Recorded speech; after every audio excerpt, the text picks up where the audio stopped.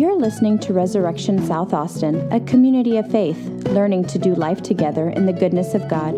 For more information, you can find us online at resaustin.com. Sing to the Lord, sing praises to the Lord, for he has delivered the life of the needy. In the name of the Father, and the Son, and the Holy Spirit. Amen. You may have a seat. Good morning, Resurrection. For those of you who don't know me, my name is John Tucker, and I am the Director of Liturgy here at Resurrection South Austin. And this is the second week of our new sermon series, Christ in Us, where we are experiencing together how having the Spirit of God within us changes our lives. It redefines who we are as a people. It reshapes the world around us, and it returns us to our inheritance in God's eternal glory. And this week, we're going to wrestle together over what the resurrection has done to our status and standing as the people of God. I want to open this morning with a question. Has anyone in this room ever seen someone raised from the dead? And I'm not talking in the movies here. Has anyone had a Lazarus experience, seen someone pop up out of the grave? No? Okay. I want to come back to that question again later. As many of you know, I lived in Africa for a number of years, working for a mission organization that ministered to orphaned and vulnerable children there. And during my time, I got to meet and minister to a bunch of wonderful kids and families and individuals. And this morning, I want to tell the story of a girl who is near and dear to my heart, which I think is going to be helpful for us as we try and unpack what Paul is talking about in Romans 6. Betty was an 8 or 9-year-old orphan girl living in one of Lusaka's many slum compounds. She lost her mother and her siblings and suffered abuse at the hands of her father. She was also what is known as a serial orphan because she was passed from home to home, mostly between family members or neighbors, until they would realize they couldn't take care of her and she would get passed on again. And she became a wanderer, and her pain, her suffering, her lack of future and hope became part of her reality, something from which she couldn't escape. In many ways, it began to define her. And Paul and his Jewish or Gentile audience, I think, would have resonated a bit with Betty. To be a Jew or even a Christian, in many ways, is to be a wanderer, a serial orphan, a people with no home. Do you remember the history of God's people? Entrapped by sin and cast out from the garden, dismissed from the presence of God. They were enslaved in Egypt, exiled to Babylon, suffered under Roman oppression and rule. Like Betty, Israel's history, and thus our past, has become our reality, something from which we cannot escape. We have been caught in the snare of sin and death. We know this story, right? We understand its reality. We are a people created in the image of God, the first fruit of his creation, a people who got to experience his eternal presence and goodness, and we lost it. We now bear the sinfulness of Adam. We are cursed by that sin.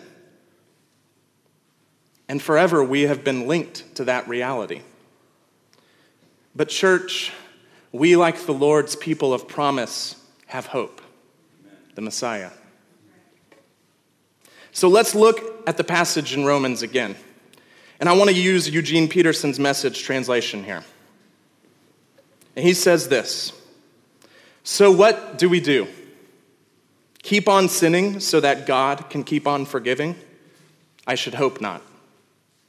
If we've left the country where sin is sovereign, how can we still live in our old house there?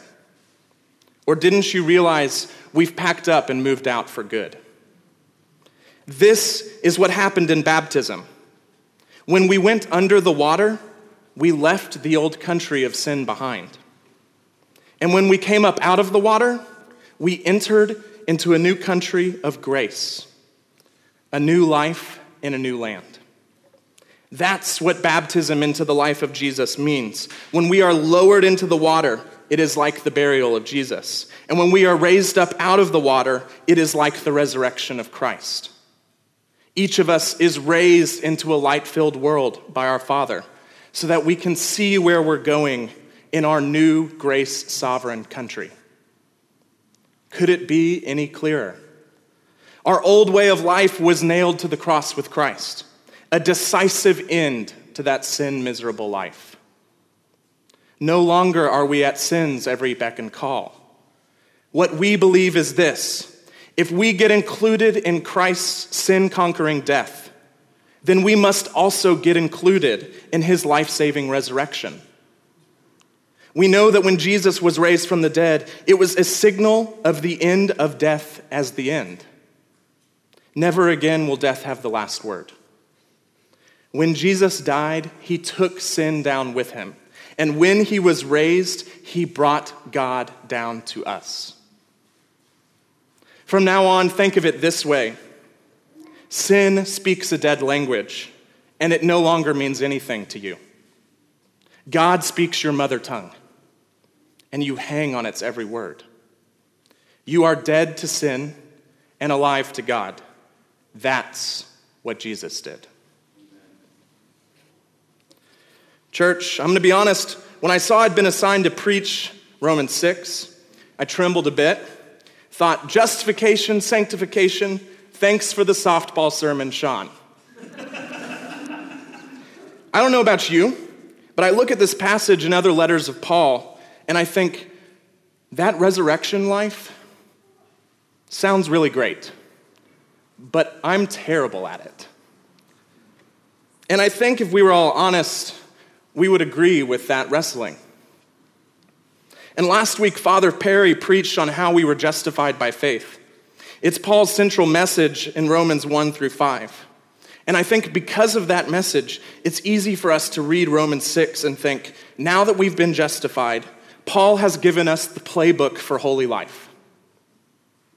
And hear me clearly, church, I'm not dismissing personal sanctification, nor am I saying we shouldn't ascribe to live in such a way. We should always be pressing to be a more holy people.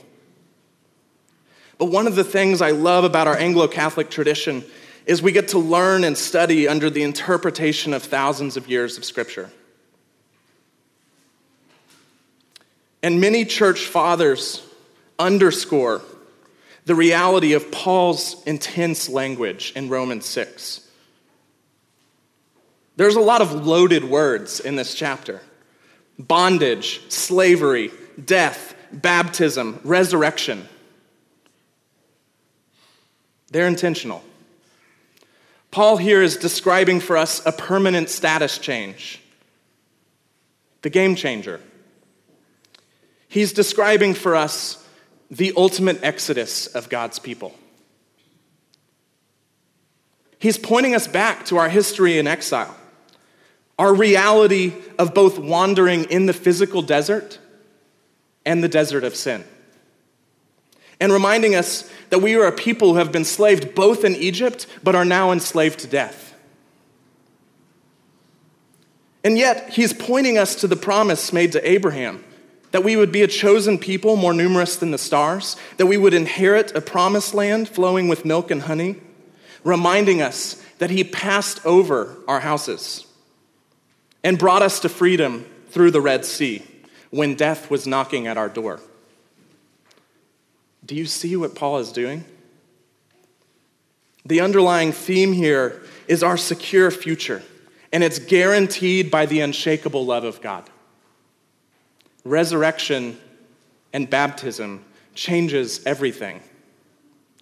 It redefines and forever corrects our status and standing with God. And before we can even begin to understand how the resurrection changes how we should live, which is what we're going to be talking about for the next 5 weeks, we need to first understand one important truth, a truth that is the hinge point between our justified faith and what it means to live a holy life. And here it is. The people of the Messiah are now a liberated people, and we're on our way to our promised land. Amen? Amen. Friends, there's a new reality at work here. A little later in Jeremiah, after we read this morning, in Jeremiah 23, Jeremiah says this, "Behold, the days are coming, declares Yahweh, when I will raise up for David a righteous branch, and he shall reign as king and deal wisely. He shall execute justice and righteousness in the land. In his days, Judah will be saved, and Israel will dwell securely. And this is the name by which we shall call him. Yahweh is our righteousness. Therefore, behold, the days are coming, declares the Lord, when they shall no longer say, as the Lord lives who brought the people out of Egypt. Instead, they will say, as the Lord lives who brought up and led the offspring of the house of Israel out of the north, south, east, and west, and all of the countries where he had driven them, and they shall dwell in their own land." Paul is explaining the resolution of Jeremiah 23 here in Romans 6, the ultimate exodus of God's people. And it's on a far grander scale than we could have ever dreamed or imagined. It comes through the hands of the Messiah. Kids, do we have any kids in the room? Do you remember what we did a few weeks ago on Pentecost Sunday? The room was filled in red, and we had a tub of water right there in the middle of the room. What did we do? We had baptisms. Have you ever wondered, why baptism? It's just symbolic, right? Or why do we baptize infants or kids? Or even why do you roll that huge tub out in the middle of the floor when you could just sprinkle some water on top of a head and call it a day? For Paul, baptism isn't just some symbolic gesture. Baptism is for us the new Red Sea. It is also our link to Christ's time in the grave and his rising to new life. Under the water, we see and experience the reality of death. And upon taking that first breath of air above the water, we understand what it means to be born again. And something in that moment physically and spiritually changes within us. Or again, as Eugene Peterson says, at that moment, each of us is raised into a light-filled world by our Father so that we can see where we're going in our new grace sovereign country. When we watched Hazel and Ephraim 3 weeks ago, we got to simultaneously experience that plunge with them, reminding us that we too were once dead, and we celebrated with them as they rose to air. To be immersed is to take on something's qualities. To be baptized is to rise with the qualities of Christ. Kids, maybe even some adults, I think our favorite time of baptism services might be when Father Sean or Perry take that golden aspergillium and start sprinkling the room, asking us to remember our baptism. Or have you noticed our baptismal font at the front of the room? We dip our fingers in the font on the way in and out of services. We do all these things to remember. We remember that we were enslaved to death. And we remember that it no longer defines us because we've been brought into newness of life. Like us, Betty, her standing was forever changed. I met Betty on a Tuesday at a camp program. She showed up at camp in what we would describe as the walking dead. She was hopeless. She had suffered abuse, neglect. She was covered from head to toe in scabies. And she spent the majority of her camp week in the clinic. But on that Tuesday, she heard the gospel and accepted Christ as her Savior. And on Thursday of that same week, Betty went home, and something clicked for her. She looked around and realized that she was no longer defined by the fact she was an orphan. She was no longer entrapped by death. Abuse and pain had no hold on her. She understood her status had been forever changed because she was now the daughter of a king. And so Betty took a leap of faith, and she ran from her home a little over 6 miles towards the place where we had camp. And it was about 300 yards outside of the gates of our campsite where my roommate and I found her. And through some tears and translation, we roughly pieced together who she was, and I recognized her as the girl who had been in the clinic. And she was immediately granted access into the organization's full-time care by Zambian Social Services. And my roommate and I had the privilege of getting to drive Betty to her new home that night. She was not the girl we'd met earlier in the week. The girl I met on Tuesday was wandering, dirty, broken, sick, hopeless. She was as good as dead. The girl that was now laughing and dancing in my back seat, singing, "Thy kingdom come, thy will be done." That girl understood what resurrection means. It means everything has changed forever. She was now alive, free. So I want to ask the question again. Have you ever seen someone raised from the dead? I have many times. So have you, in fact. Many of you have experienced it yourselves. Never, ever, ever forget. You have passed from death to life. Church, today, first and foremost, if you're in a place where you need resurrection and haven't given your life over to Jesus, please see myself or a priest after service. If you want to be baptized and experience the passing from death to life, please see us as well.